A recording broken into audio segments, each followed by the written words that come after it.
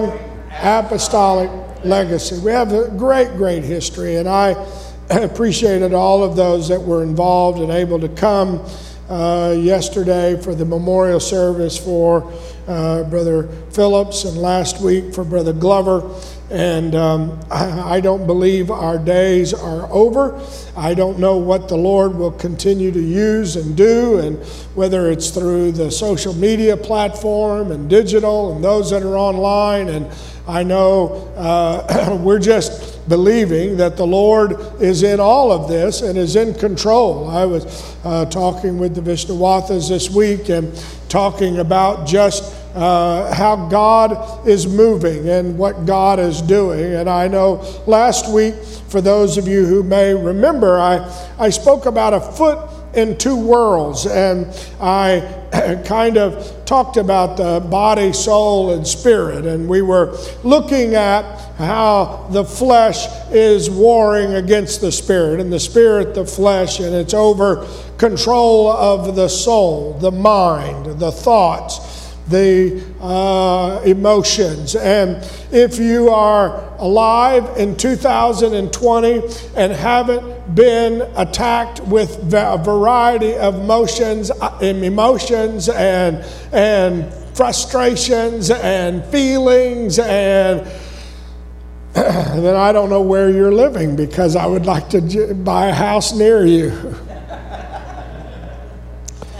Just the overwhelming sense of, as I mentioned Wednesday night, Lord, we feel bombarded and we feel attacked, and yet we know that the Lord is with us, and we ask the Lord to bless us. And yet, then when you hear and see what's going on in our society, it's almost like, I guess this is part 3. I spoke part 1 and part 2 last Sunday. Maybe this is part 3 of that same understanding that we're in a sifting or a whirlwind, and it feels like we can go from 0 to 100, and all of a sudden, everything is just upside down and topsy-turvy, and all of those things, and you wonder about families. I got a blurb that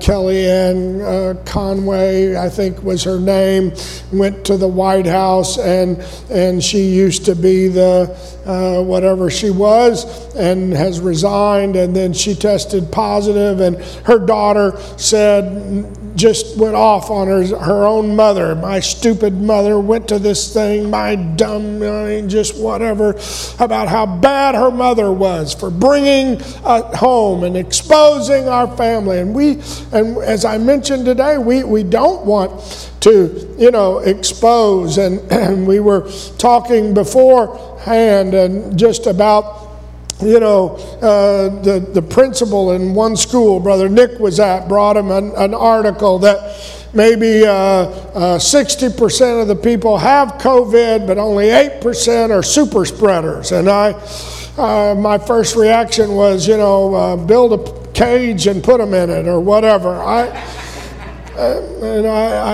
talked to... And that's not a good reaction. Give them a yellow star and lock them in the ghetto somewhere. I don't know. But just, and you never know what's going on. And that it's just this, what's going on. And you hear one report and then another report. And okay, well, I need to put on a mask. I need to wash my hands. I need to have gloves. And we're trying to do our best to have all those protocols, and yet... then they have an event outside at the White House, and I guess a bunch of folks got it. And so those that now say outside, does outside make you safe? What makes you safe? And maybe, Brother Nick, I didn't read the article, but maybe there's this 8% of the population that are super spreaders, and we need to hang a sign around their neck and say, stay back 20 feet from me, and yell, unclean, unclean.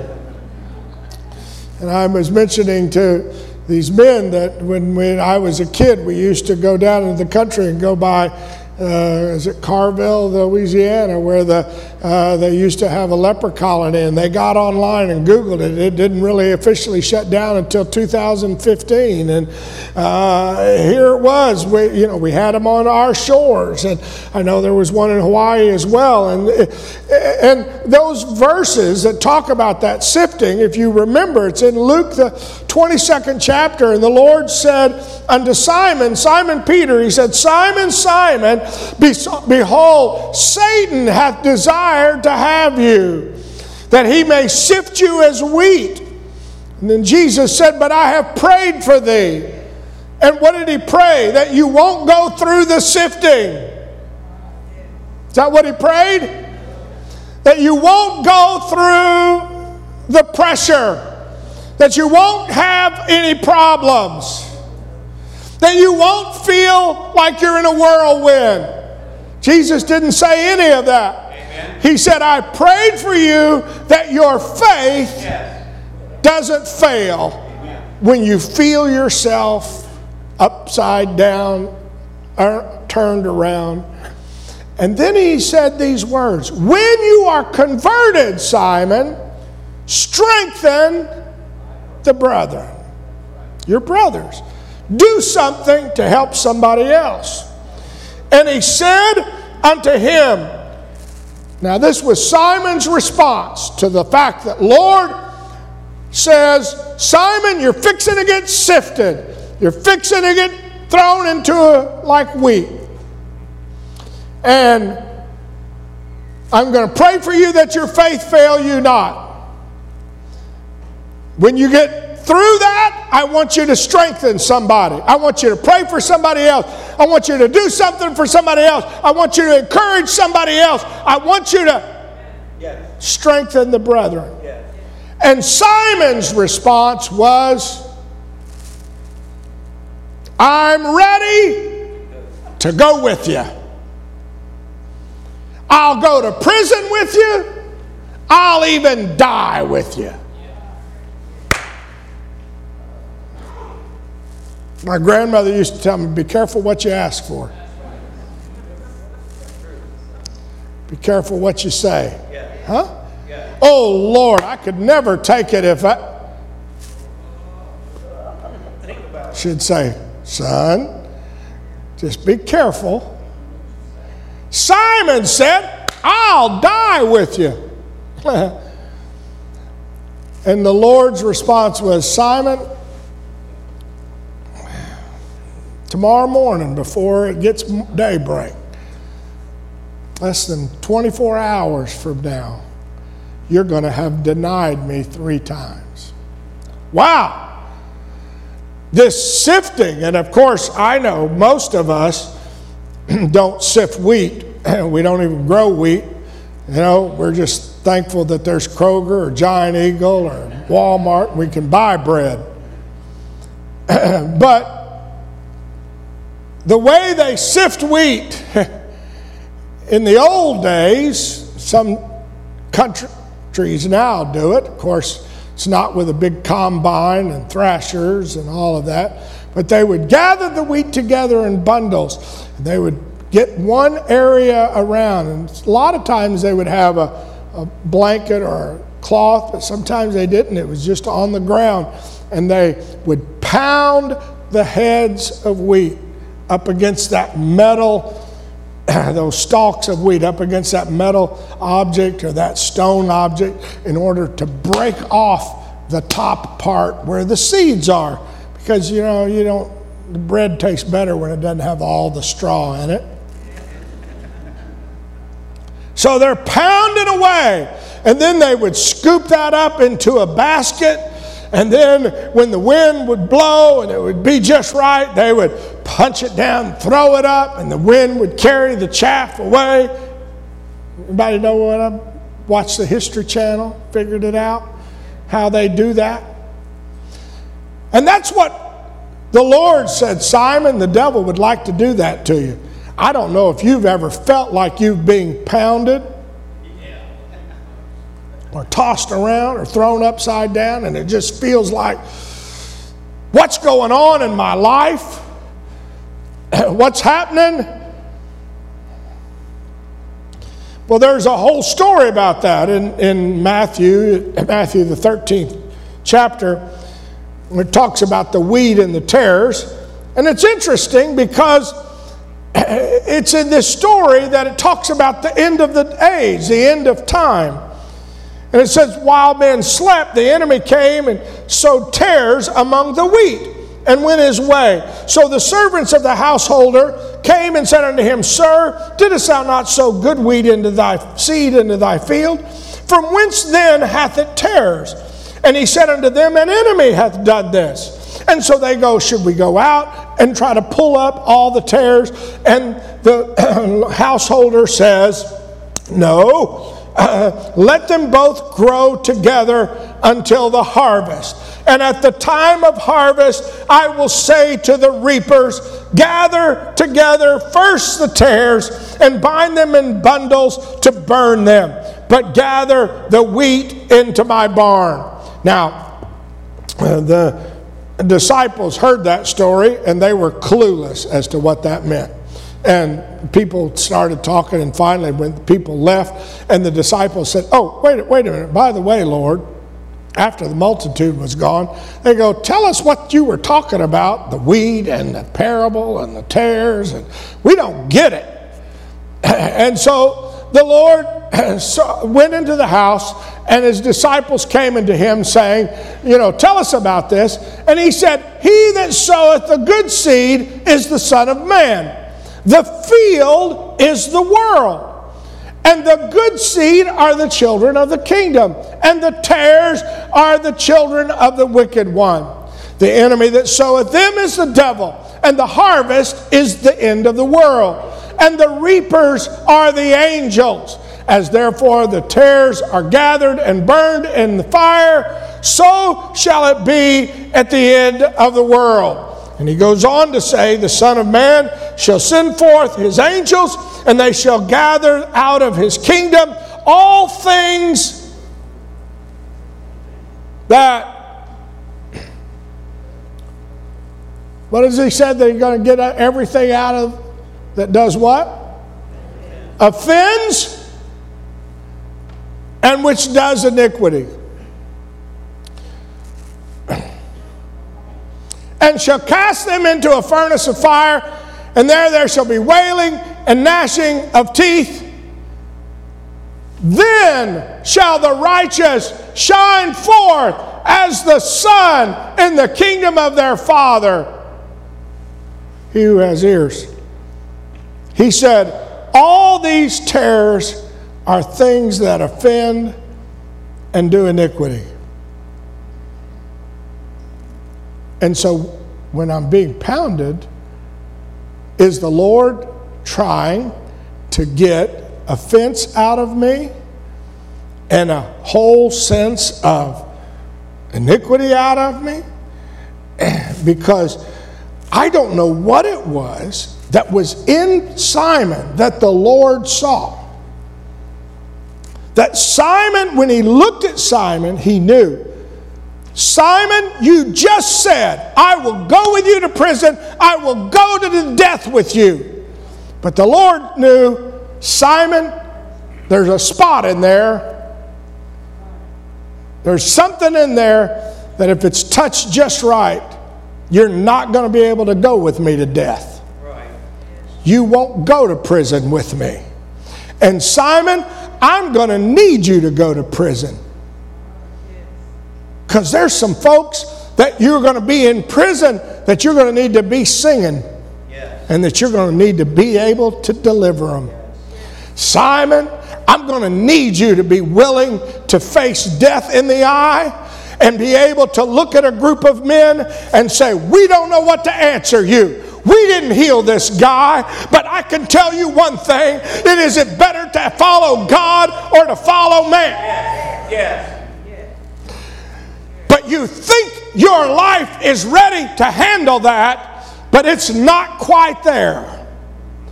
And that's why after Simon denied the Lord, you remember what the Lord did. He goes to him. Simon had denied him 3 times. You can read it in John, the 21st chapter. When they had dined, Jesus says to Simon Peter, Simon, son of Jonas, lovest thou me more than these? And he saith unto him, Yes, Lord, you know I love you. Now when you read that in the Greek, Jesus says, Simon, do you agape me, that God-like love? And Simon says, Lord, you know I phileo you. And then he says, feed my lambs. So then the second time, Jesus was wanting to know, did I get a spot out of there? You denied me 3 times, so I'm going to check on the second spot. Simon, do you agape me? And he said, you know I phileo you. And then he said, feed my lambs. And then Simon the 3rd time, and it grieved Simon that the Lord was pounding back on him again and again, asking the same question. But there was something in Simon that the Lord was trying to, I don't know if his both feet were too close to this side, if he didn't have a foot in the Spirit. I know he didn't have the Holy Ghost yet. I get all of that. But what are you saying? He then comes back to Simon and he says, well, Simon, then rather than agape, do you phileo me? Do you just love me to the best of your ability? I'm not talking about God love. I'm not talking about, but are you willing to love me with everything that's within you, just as brotherly love? And Simon says, Lord, I know that you know that I love you. And Jesus repeated that what he had said about strengthening the brother. He said, feed my lambs again. It was like, Simon, I'm sticking you back over and over, and I'm pounding something in it because I know there's something there that I'm going to have to use. What are you saying? James said it like this. The brother, the stepbrother, half-brother of Jesus said it like this. My brethren, count it all joy when you fall into divers temptations. What do you mean? Divers, meaning, one after another. This hits you, and that buffets you, and this rises up, and this problem, and this situation. He said, count it all joy when you fall into this, knowing that the trying of what's this all about? What's going on is that Lord is letting the faith of the church be tried. To see what our response will be. Are we going to still be concerned about strengthening someone else, praying for someone else, witnessing to someone else, doing something for someone else? Or am I going to retreat into my shell and say, I'm fighting the enemy, I can't do anything to help anybody else? I'm here to tell you that that's a lie from the pit. The Lord is going to use us to do what we can to minister where we are able, whether it's on the job or in our family or wherever. Yes, Lord. And you say, he said, the trying of your faith works what? Patience. Let patience have her perfect work, that you may be perfect and entire, wanting nothing. Has anybody ever watched the History Channel, Forged in Fire? I don't remember where I was. I was waiting in a waiting room, doctor's office, and they had a program on the History Channel, Forged in Fire. Anybody know what I'm talking about? You ever seen that show? It was kind of neat. I wanted to go home and build a fire pit, make swords. I didn't. We're not. But boy, these guys getting a piece of metal, sticking it in this hot flame, they bring it out and they pound it and pound it and pound it. Why? I guess because there's some molecules in the metal that don't tightly adhere to one another, make sort of a bubble or a flaw, and when you heat it, all of a sudden those spots begin to show up. The hotter it gets, then you begin to go, oh, here's a spot, and so I bring it out and I pound it, forcing those molecules, those parts of the metal to join back together, and I stick it back in the fire, and I plunge it in the water, and the smoke rises, and I stick it back. Why? Because this is going to have to be used to all of a sudden to be strong, and if there's a spot there, when it comes time to wield the final blow, it'll break in that place. And so, do I ever feel like I'm being forged in fire? You say, well, what's going on? Is this the devil or is it the Lord? I think it's both. I think it's the devil, and I think it's the Lord saying, I'm going to refine my church in the midst of all of this, so that for this last thrust of revival, and so that folks see the real, folks see the genuine, that I'm not here because of anybody else. It's not here for a show. I'm not here because I want somebody to see how good I look or what I'm doing, but I'm here because I love the Lord and I love the people of God, and I'm doing what I can to be a blessing. That's why he said, there's no temptation that's taken you that's not common to man, but God is faithful and will not suffer you to be tempted above you are able, but will with the temptation make a way of escape, that you may be able to bear it. What are you saying? That in the midst of the temptation, the Lord is able to bring us through and make a way of escape. It is not to destroy us. Now you say, well, what if it's coming from the devil? Well, if what I'm going through is coming from the devil, let me just tell you, I got a verse for that. Guess what? It says, ye are of God, little children, and have overcome them, because greater is he that is in you than he that's in the world. So if God's using it, Lord, you're not going to put it on to me to destroy me. If it's from the enemy, I know that greater is he that's in me. What I do know is it's working out for me to be conformed to the image of Almighty God. I want to get all the spots out. I want to get all the impurities out. That's why Paul told him in Thessalonians, he said, told the church at Thessalonica, remembering without ceasing your work of faith, your labor of love, and patience of hope in our Lord Jesus Christ, in the sight of God. Now he said a good church. He said they have work of faith, a labor of love. You say, well, was there something bad? Is it bad? No, it's just that at times my feet get caught between two worlds. There's times the Lord's got to show me, you need to get back over here. He said, knowing, brethren, beloved, your election of God, for our gospel came not to you in word only, but also in power and in the Holy Ghost and in much assurance. As you know what manner of men we were among you for your sake. And you became followers of us and of the Lord, having received the word, how? In much affliction, as well as with joy of the Holy Ghost, so that you would be examples. You say, I don't understand why I'm going through it. Maybe it's so that I can be an example of somebody that's going to hold on to the joy of the Holy Ghost. In the midst of the affliction, in the midst of the trial, I'm going to praise Him. In the midst of the test, I'm going to praise Him. And our church is blessed. We have men that have been going through it, and you know what? You see them with their hands up, and you see them coming into the house of the Lord. You see them, they may not feel the best. They're going through it, but I'm here to worship. I got the joy of the Lord flowing in me. What are you doing? I am fighting against that. Why? Because I don't want to be one of those that has offense. Because it's easy to get offended when you're in the fire. Why isn't she getting it? Why ain't he getting it?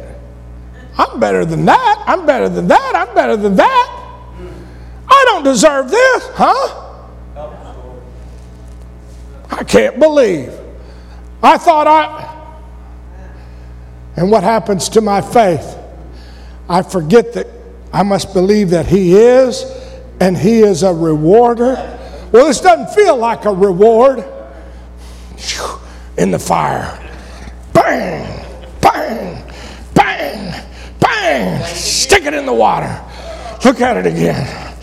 Stick it back in the fire another time. I don't like this fire. Oh, but there's a spot in there that I got to get past so that I can strengthen somebody else. That I realize it's not just about me, but I'm here to worship because I don't know who's going through what they're going through. He said, notice what he said. He said, you were examples to Macedonia and Achaia, and from you sounded out the word of the Lord. Oh, I'm going to tell you something. Our whole world is being sifted. It's getting ready for harvest time. Harvest time. We're feeling it. There's the gathering of tares. There's the gathering of spirits. There's the but you know what? This moment is the time for the church to sound out the word of the Lord. The Lord is great and greatly to be praised. I will praise him. I will worship him. He said, not only in Macedonia and Achaia, but every place your faith to Godward is spread abroad. So that we don't need to speak anything, for they themselves show of us what manner of entering in we had to you. Because when you repented, what did you do? When somebody in the church repents, they turn from idols and start serving the living and true God and keep waiting for his Son from heaven, whom he raised from the dead, even Jesus, who delivered us from the wrath to come. This, you say, Pastor, is this revelation? Are we living in the wrath of God? No, we're living in the sifting of God and the getting ready for the harvest of God. Oh, but if there was ever a time we need the church to shine in the midst of this, no matter, oh God, give us grace.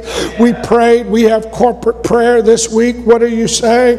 Well, Paul told the church in the Philippian church there, he said, I want you to know, and he wrote this from jail, he said, being confident of this very thing, that he that began to work in you will perform it until the day of Jesus Christ. He said the Lord starts a work, he gets you into the fire, and he's not going to let up until you are perfected, until I am perfected.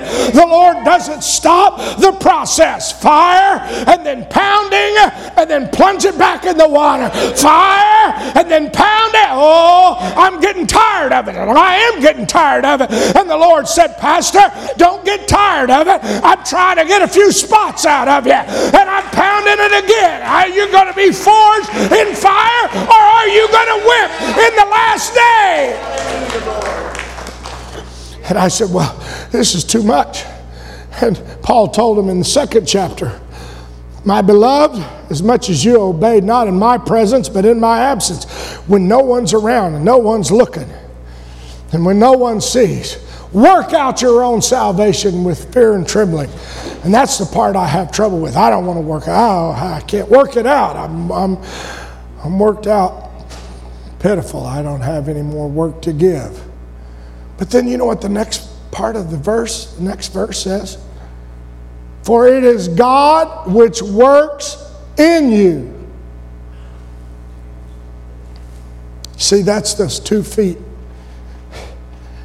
I think I'm the one struggling when all I need to do is step over into the Spirit and let God work in me. Yes. To both to will and to do of his good pleasure. That's why our prayer has got to be, Lord, not my will, but thine be done. That's why whenever I'm feeling pounded and I'm feeling it's time to step back in and say, I need the Spirit to work through me. I can't do this on my own. I can't take it on my own. I told you Saturday, and that with the loss of some of these men and these key men and these key people that are under attack, God, you're going to have to do something. Why? I can't do it. I can't raise up people that'll be faithful. He was faithful 16 years, even more so than that before I got here, faithful to be a doorkeeper, to be at every time there was a marriage conference, a Sunday school conference, be over at the Youth Boosters breakfast, be at the Esther Joseph conference. It didn't matter what our kids were doing, what our church, that's kind of, oh God, give us something that'll build that with it. I can't do it. I'm trying to work it out, but let me tell you, I can't do the work, but I've got to step into the Spirit.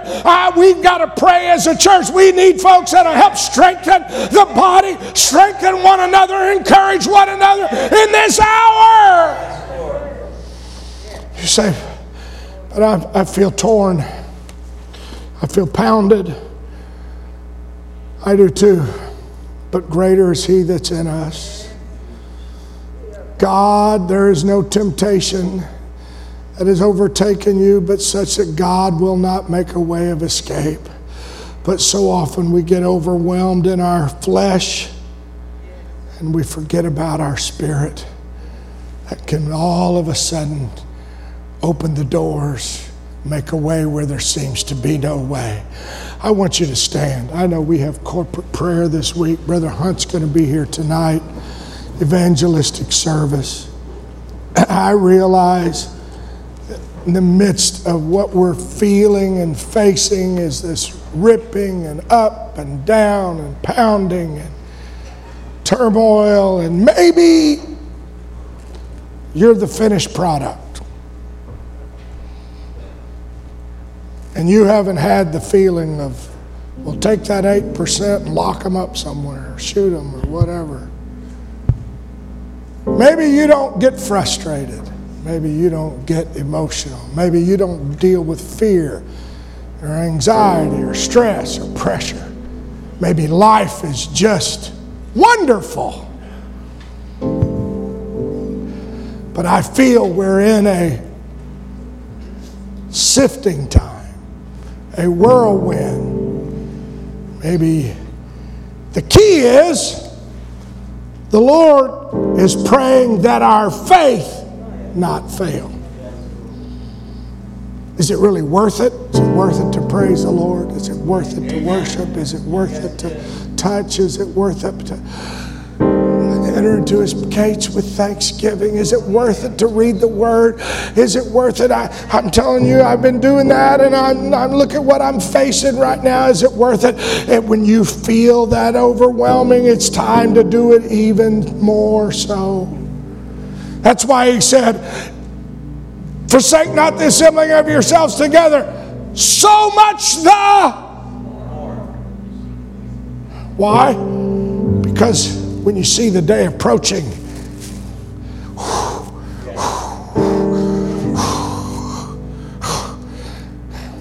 you think we're seeing the day approaching? I got to run into His presence. I got to get into His presence. It is God. It'll work out your salvation. Let me tell you, the work that you got to do for your salvation is the work to get into the presence of God, to let Him work through you. Because there are folks all around us, whether it's on the job or in our family, that are going through this with no Prince of Peace to help them rest at night, with no sense of hope, with no sense of the love of God. Who is it going to be that's going to strengthen somebody else if we're not full of the peace of God and the love of God and the strength of God? The Lord sticks us back into the fire, pounds us again. Why? Because I'm going to need you to fight the princes and the polities and the spiritual wickedness in high places. I need somebody that'll have a different attitude when the storms are raging and when the wind is blowing. Oh, hallelujah. If you want to come, you're welcome to come. And wherever you are, let's just take a moment and enter into His presence. Hallelujah. Thank you, Jesus. Thank you, Lord.